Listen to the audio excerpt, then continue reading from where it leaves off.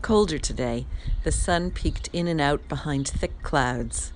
Even though it wasn't raining, I sat on the porch so I could admire the pink dogwood as I sipped my tea.